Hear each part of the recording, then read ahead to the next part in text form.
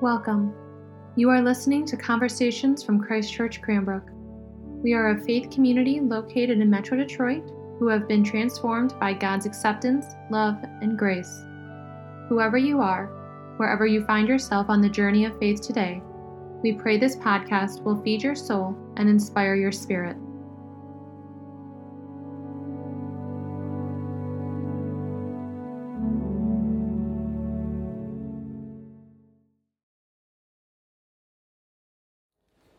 In the name of the loving, liberating, life-giving, and risen Lord, Amen. Amen.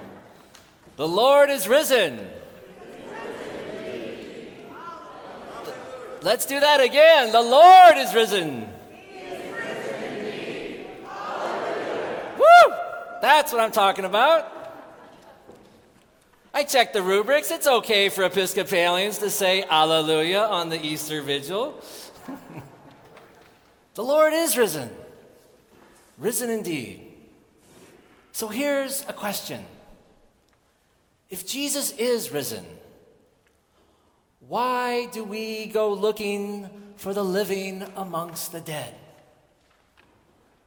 That's the question Luke is asking in our gospel. And we heard a lot of scripture tonight. But in some ways, I think we could maybe boil it all down to this one question tonight. Do we still go looking for the living amongst the dead? In other words, when it comes to God, are our expectations too low? Jesus has been risen. But are we still living with the old assumptions? Are our imagination still limited by the old rules and the old conventions? In the face of suffering and brokenness in this world, are we still telling ourselves, well, that's just the way it is. That's just how things are. That's how things are in that country. That's how they are on that side of town. Do we go into the world expecting the worst, or do we come expecting new life, new hope, new possibilities?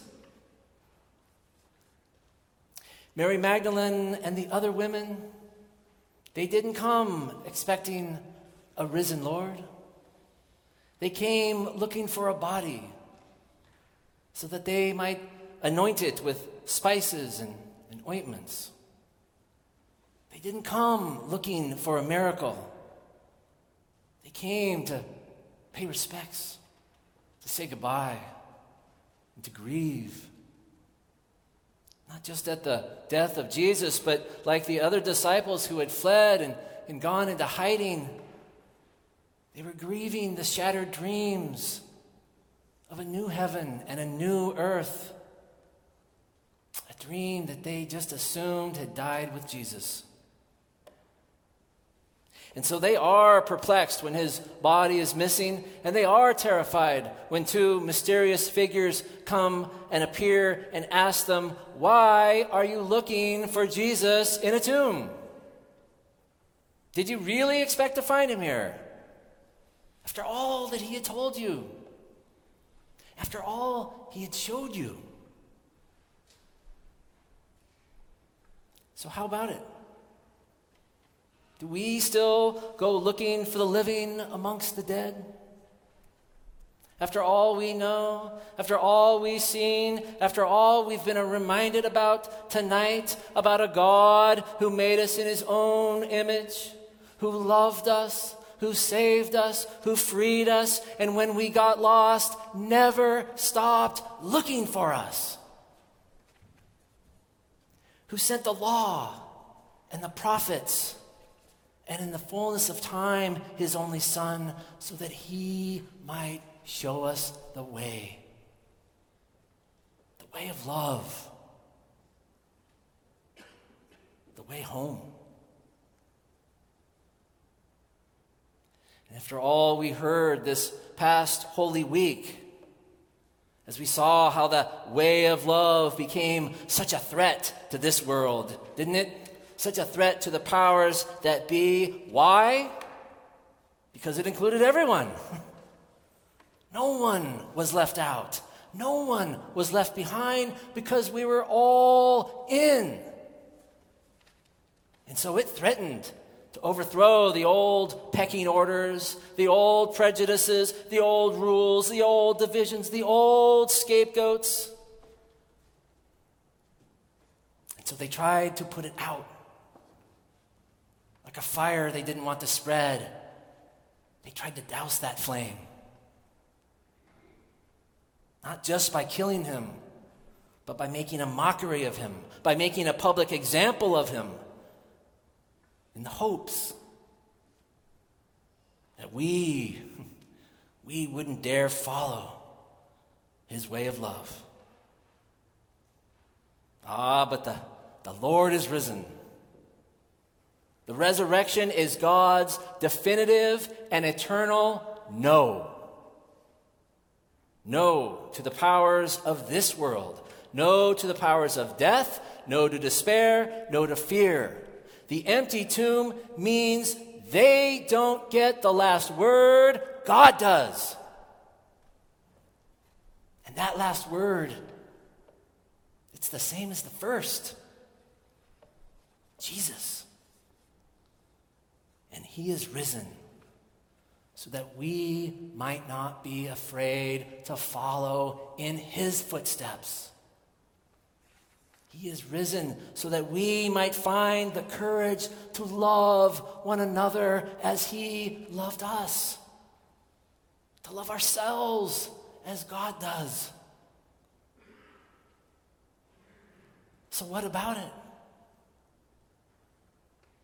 Do we, despite all that we know, all that we've seen, will we leave those doors tonight and go into a world expecting the worst? Do we resign ourselves to the status quo? Or do we go looking for the reign of God breaking in? When we pass a homeless person on the street, do we see him as a lost brother or sister? Do we see them as a person deserving our love? Or do we look the other way? And do we shrug them off as a problem to be managed? When we see a lonely neighbor, do we go over and knock on the door and introduce ourselves and hear some of her story? Invite her over? Or do we just assume she'd rather just be alone and keep to ourselves? When we find ourselves confronted by those who think differently, do we see it as a chance to get to know them, to understand where they might be coming from, to see if we might have a shared value, or maybe two, and maybe even some common ground? Or do we walk away? Keep to our tribes, and to our silos, and to our divisions. When we are wronged, do we let them know how much it hurt? Do we risk letting them see us as a person? Do we risk vulnerability? Do we risk forgiveness? Or do we defriend them? Lock the doors and write them off? Have we made such peace with the way things are that we no longer expect a miracle? Do stories of resurrection and new life and new hope and new possibilities sound to us today like just another idle tale? George Bernard Shaw said it this way: some people see the world as it is and ask why. I dream of a world that has never been and ask, why not? Why not? Why not a world where no child goes hungry? Why not a world where all people have a bed to sleep in? Why not a world where racism is no more? Why not a world where Democrats and Republicans might see each other as Americans once more? Why not a world where all people are seen and affirmed and valued and celebrated and beloved as the children of God that we all are? Why not? Oh, some people see the world as it is and they ask why. We, brothers and sisters in Christ, we see the world as it could be. We see the world as it was intended to be. We see the world as God dreams it to be. And we ask, why not? Why not? The Christian life, it's not about why. Why me? Why do bad things happen? Why did Jesus have to die? Why does suffering persist? Why evil? And there's nothing wrong with those questions, by the way. We will all ask them at some point in our life, if not over and over again. They're very human questions. But they're not God's question. No. The human life, the Christian life is not about why, but how. How? How are we going to help? How are we going to participate in the redemption of the world that God has already begun? How am I going to take this life that I've been given and give it away? How am I going to love as I've been loved, forgive as I have been forgiven, heal as I have been healed? Not why, how?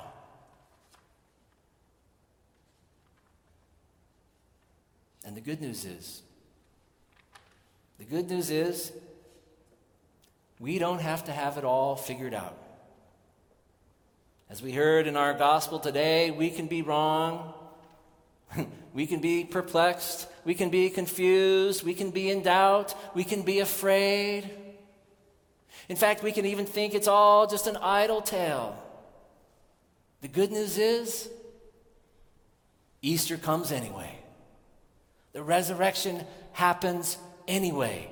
God's work of redemption carries on regardless. We don't have to understand it. We don't have to manage it. We don't have to have it figured out. We don't have to control it. Easter came anyway, and it still does. All we have to do is to open our eyes, and open our hearts, and go out into the world and look for signs. Look for signs. Look for stones that have been rolled away. Look for tombs left inexplicably empty. Look for garments on the ground, empty. Looking for all the signs of new life and new hope and resurrection that God is already doing out there in the world, and then join with it. Partner with it. Build upon it. Fan its flames until the light of Christ burns so brightly once more that it overtakes the darkness forever.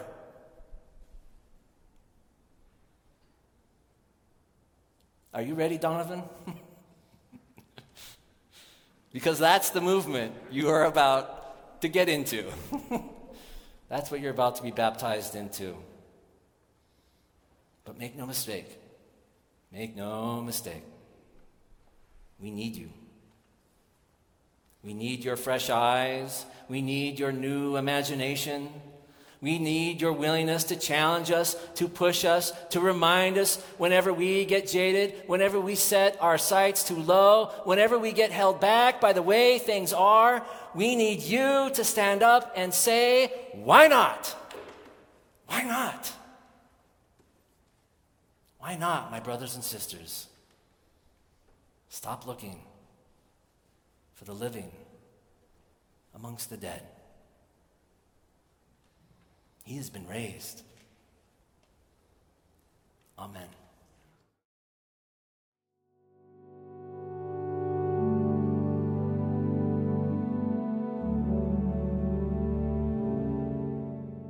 Thank you so much for listening to Conversations at Christ Church Cranbrook. To learn more about our mission, worship services, and learning opportunities, please visit us at christchurchcranbrook.org. You can find us on Facebook and Instagram at Christ Church Cranbrook. We look forward to you joining us again, and may God bless you now and always.